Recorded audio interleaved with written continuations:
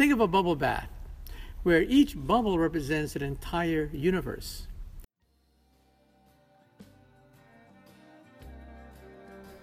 Welcome to STEAMcast, where STEM and the arts collide. I'm your host, Dan Kostelic, and together we're going to have conversations with the brightest lights and rising stars in the fields of science, technology, engineering, the arts, and math, exploring the world that we live in, the science that makes it all possible, and the art that makes it interesting. This is episode 17, the second part of our ongoing conversation with research scientist Nathan McDonald, where we discuss statements and predictions of the future that were given to us in 2017 from physicist and futurist Dr. Michio Kaku. In this episode, we get into what exactly is the multiverse, can we visit other aspects of it, and then we take a tangential digression into the Chronicles of Narnia, Star Wars and Star Trek. But don't worry, it all comes back together. So let's move on to question 2. There are only, by the way, 4 questions that we asked in this very brief interview with Michio Kaku back in 2017. But the next one is we're going to ask him, what is the multiverse? A, why is it so important that we study it? And B, could you give a breakdown for people that don't understand it, what the multiverse is? Well, Einstein gives us a picture of the origin of the universe, that there was an explosion called the Big Bang. Mm-hmm. So think of a balloon. We live on the skin of this balloon, and this balloon is expanding very rapidly. And that's called the Big Bang Theory, now a CBS comedy series, right? Right. The new wrinkle on all this is that we believe that there are other bubbles out there, not just one universe, but a multiverse of universes. Think of a bubble bath, where each bubble represents an entire universe. And then, of course, people ask the question, smarty pants, if you think you're so smart, tell me what happened before the Big Bang, before creation. Well, if you have a bubble bath and these two bubbles collide, they create a bigger bubble. Right. Or a bubble will fission in half to create 2 smaller bubbles. That's the Big Bang. Mm-hmm. So the Big Bang is basically caused by bubbles either rupturing or by merging into a bigger bubble. Right. This is what's coming out of cosmological data, our satellites. All the indications are that we live in a multiverse of universes. Okay, great. So who knows, maybe we're having this very same conversation trillions of light years in another universe. So do you think it's possible to eventually explore another universe? Well, not with our technology. Right. We are what is called a type 0 civilization. We get our energy from oil and coal. A type 1 civilization can't even do that either. A type 1 civilization is planetary. They control all planetary energy, like Buck Rogers or Flash Gordon. Type 2 is Star Trek. That is, you have the power of a star and the neighboring star systems, the Federation of Planets with Captain Kirk and all. Type 3 is galactic. Now, by the time you are a galactic civilization, then you may have enough energy perhaps to leave our bubble and to venture into another parallel universe. But that's not for us. We're type 0. Yeah. So the other voice that you heard in that clip was Jasmine Milner. Jasmine was our media intern in 2017, and I'd like to thank her again for taking part for this podcast. You heard her earlier on our brief Debbie Berebishes episode. Now, what is the multiverse, Nathan? It was bubbles, and like there's different bubbles forming, and sometimes the bubbles may interact with each other a little bit. That's the general theory. So he did a good job with the Big Bang. Everyone thinks of this big explosion, and it's not really. It's not an explosion in the normal sense, because space and time actually itself expanded, and it's weird. You really can't think of it this way, but you can't think of the universe expanding into something. It's creating the thing that it's expanding into, which is really, really weird and wild, and we're still trying to figure out how that works. But yeah, exactly as you said, you'd have a variety of universes. And so the question is, well, how do you test for that? So the start of this is some mathematical quirks, and it's always a fun thing and a hard thing in physics when it's all mathematics. Is there are things that just arrive because of quirks in mathematics, and then there are things that arise because, well, they're actually there. And when you do that kind of science, it's very heavily mathematical, and that there are things that come out simply because of mathematics. So if you're solving like the trajectory of a cannonball. You can get a negative trajectory. Okay, it goes into the ground. Well, obviously that doesn't make sense physically, but it makes sense physically. Well, when you're doing things on the cosmological or on the quantum physics scale, it's not obvious which, if any of these, you can ignore because it's not physically realizable. So the multiverse is part of that. We're still trying to figure that out. So physical evidence that people often talk about is the cold spot in the cosmic background radiation. And the cosmic background radiation is important because that was the first real, tangible physical evidence for the Big Bang. Up until that point, scientists were very big into the static universe model. That's why Einstein had his universal constant. He wanted the universe to kind of be static, stationary. But there were these scientists that said, well, if the universe wasn't stationary and we rewind time, then it would be, you'd have this, it originally would be in one single spot, expand out. Well, how warm would it be? Or it'd be really hot when it first expanded, so hot that you couldn't have electrons, protons, neutrons. They'd all still be nebulous and whatnot. The universe had to expand to be big enough and cool enough so that atoms could actually form. And how cold would it have to be to be able to do this? And then you would expect it to be, if it was a Big Bang, uniform throughout the entire known universe. Okay. And so there's these scientists, MIT, I think, looking for new kinds of telescopes, and they discovered this static. And they spent all their time trying to figure out what was causing the static, even examining the radioactivity of pigeon poop on their antennae. Once they finally ruled that out, they still had this static noise in the background, so they decided to call up their physics buddies at one of Princeton, and he said, "Hey, there's this theory, and this is what it says." And lo and behold, it matched 3.2K, something like that, Kelvin. So anyway, incredibly uniform, 1 part in a couple thousand uniformity. There are some ripples that allowed galaxies to form, so that was kind of cool. That was something that had to be discovered.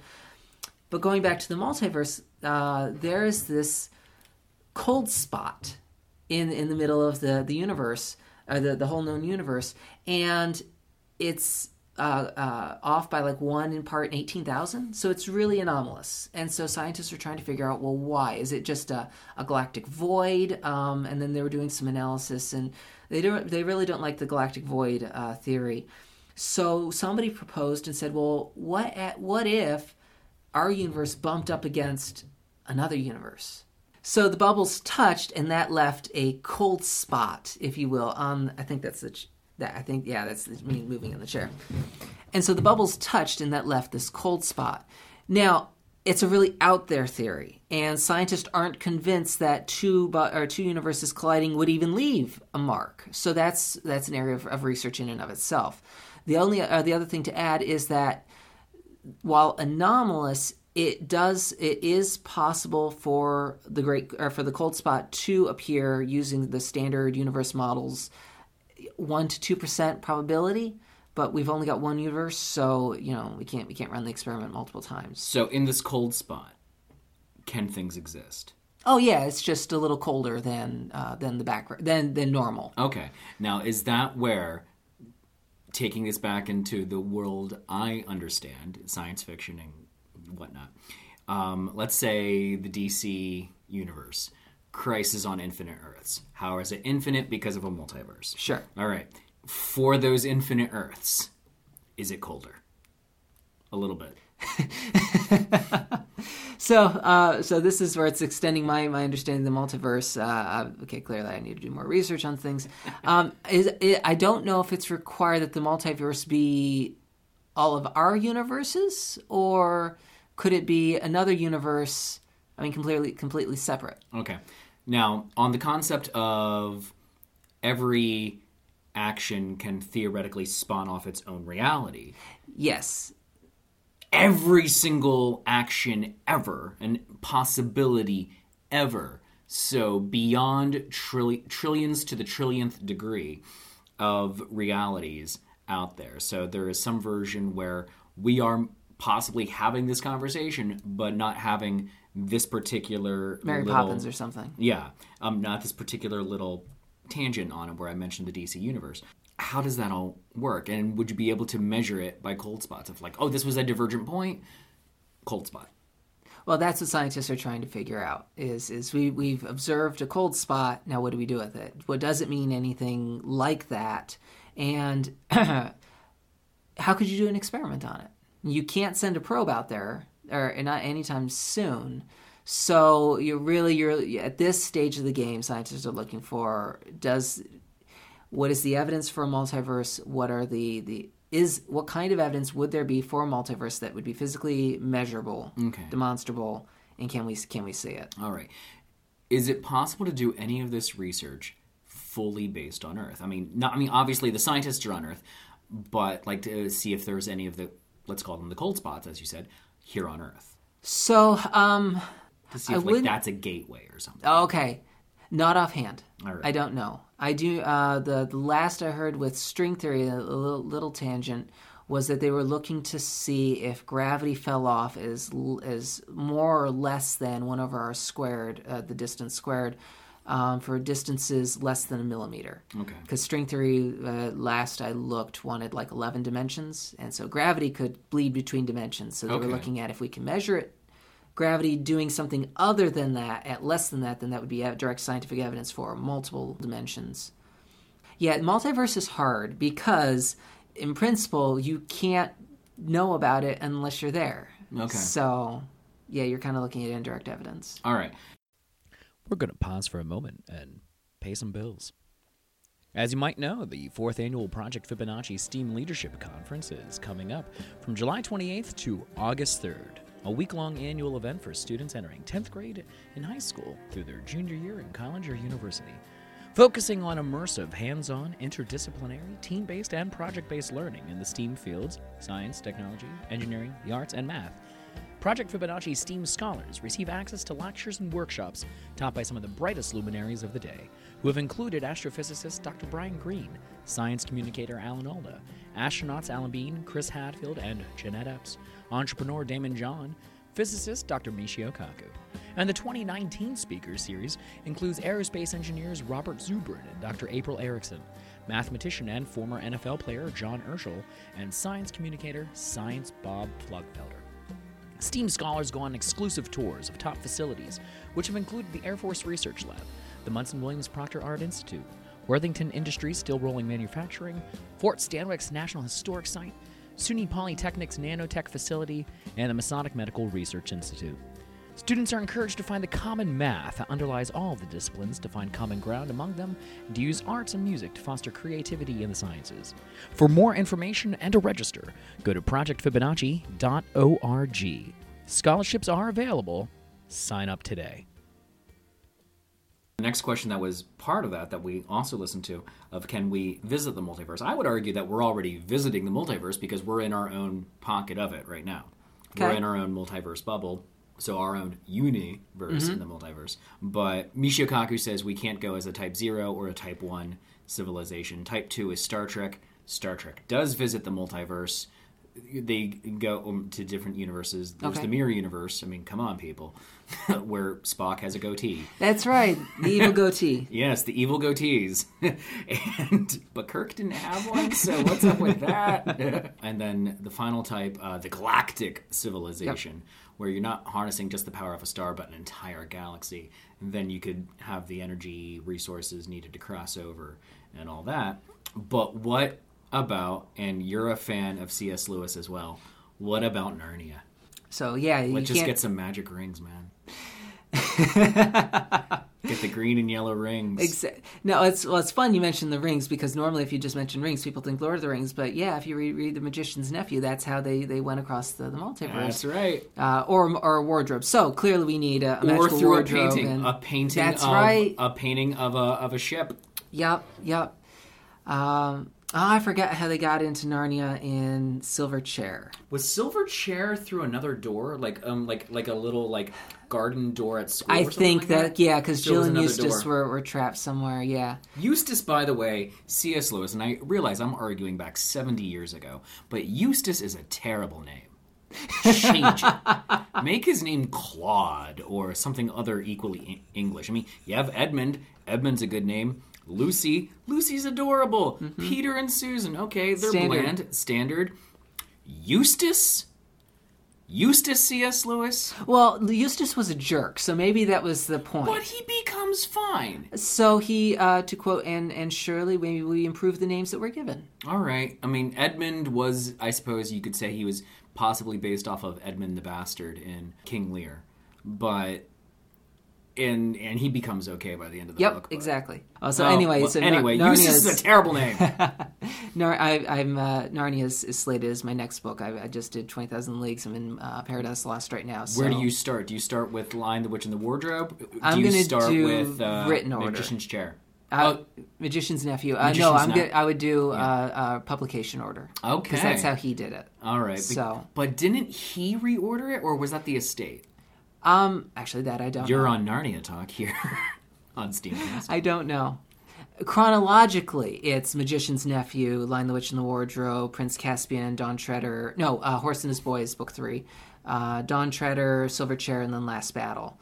But I know he wrote them in a different order. Yeah. Because he intended Dawn Treader to be the final book. Really? Yeah, Dawn Treader? It goes off, Reepicheep goes off into the sunset. I mean, it... Oh, that's so sweet. And then he kept going. Yeah, I don't know what tipped his hand. Money, I'm guessing.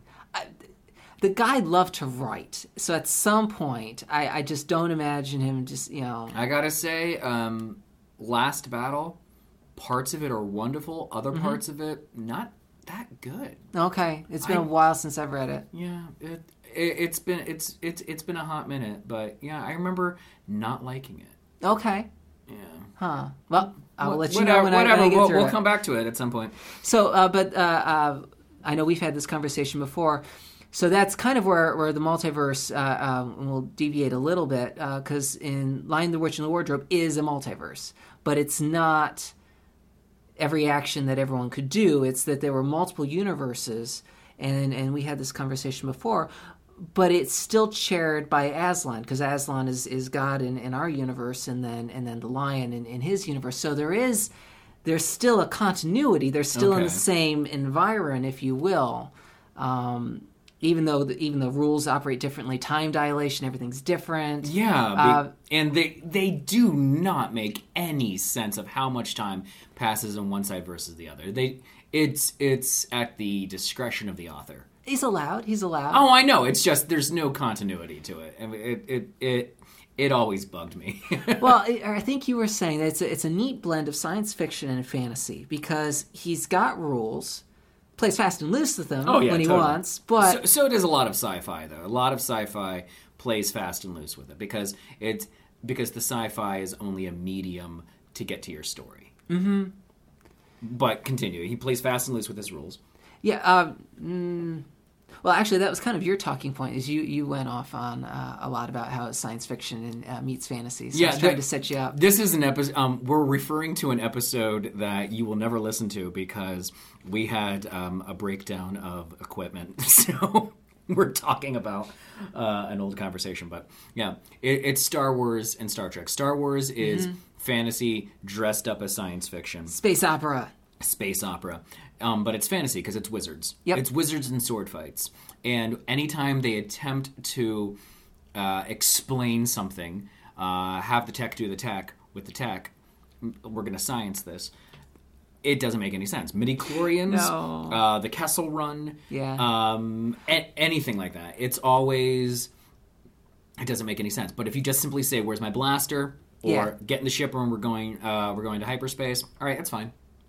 But I do like the Kessel Run explanation, though, because originally it was meant to be a stupid line. Yeah. Alec Guinness was, Obi-Wan Kenobi was supposed to give this look of incredulity, and if you watch it, he's got it, but it's not incredulous enough that the audience gets that Obi-Wan's calling his bluff. When he says the Kessel, you've never heard of the Millennium Falcon, the ship that made the Kessel Run in under 12 parsecs, and it's... Parsecs is a distance, not a time. So fans loving the story said, well, how do we... Because that's how do stupid. You make it make sense? How do you make it serious? And they said, well, it's close to a black hole. So the closer you get, the riskier it is. Okay. Is that what they did in Solo? Because I did not see Solo. Yes. All right. Yes. Solo was fun, and then I forgot it by the time I got home. All right. It's one of those. It's one of those. All right. So it's popcorn. I've mentioned this to a couple people before. There's a difference between a story and a story set in the story's environment.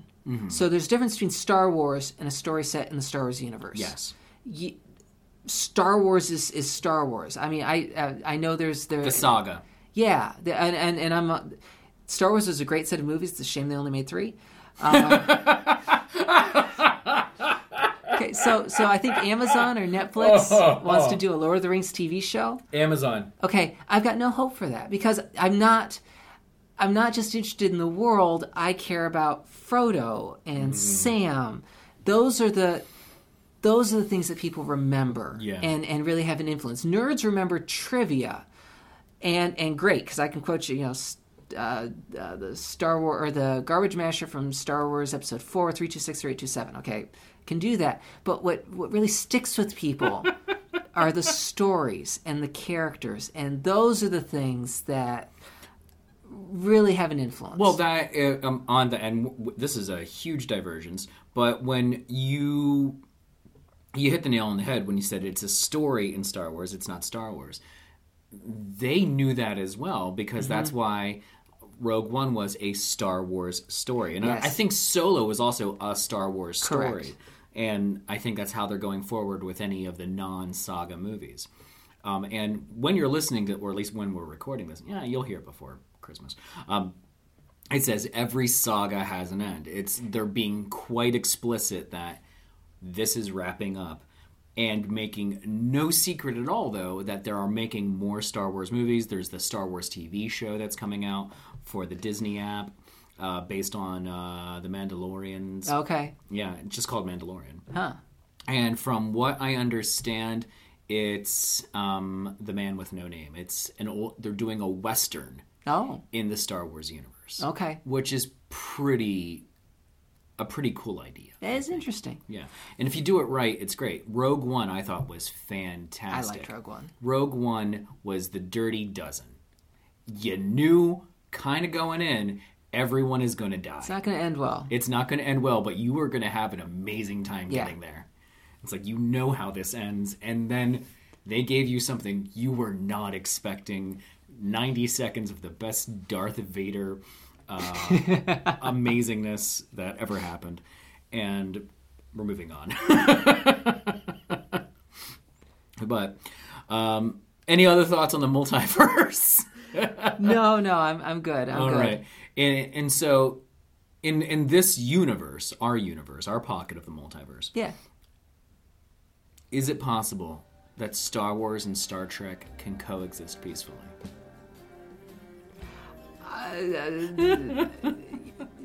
You mean as a fictional world, or can we do a crossover, or can the fans get along? Can the fans get along? I would hope so. If you treat this is your hard science fiction, this is your space wizards, and Captain Picard can say use the Force, Harry. There you go. All right. That wraps up today's conversation on Steamcast. I'd like to thank once again Nathan McDonald for joining us all here today. The Michio Kaku series will wrap up in 2 weeks with a long discussion of the future of the mind. Next week is going to be a great story episode involving the student team who placed second in the Epics and IEEE Smart City of STEAM Challenge.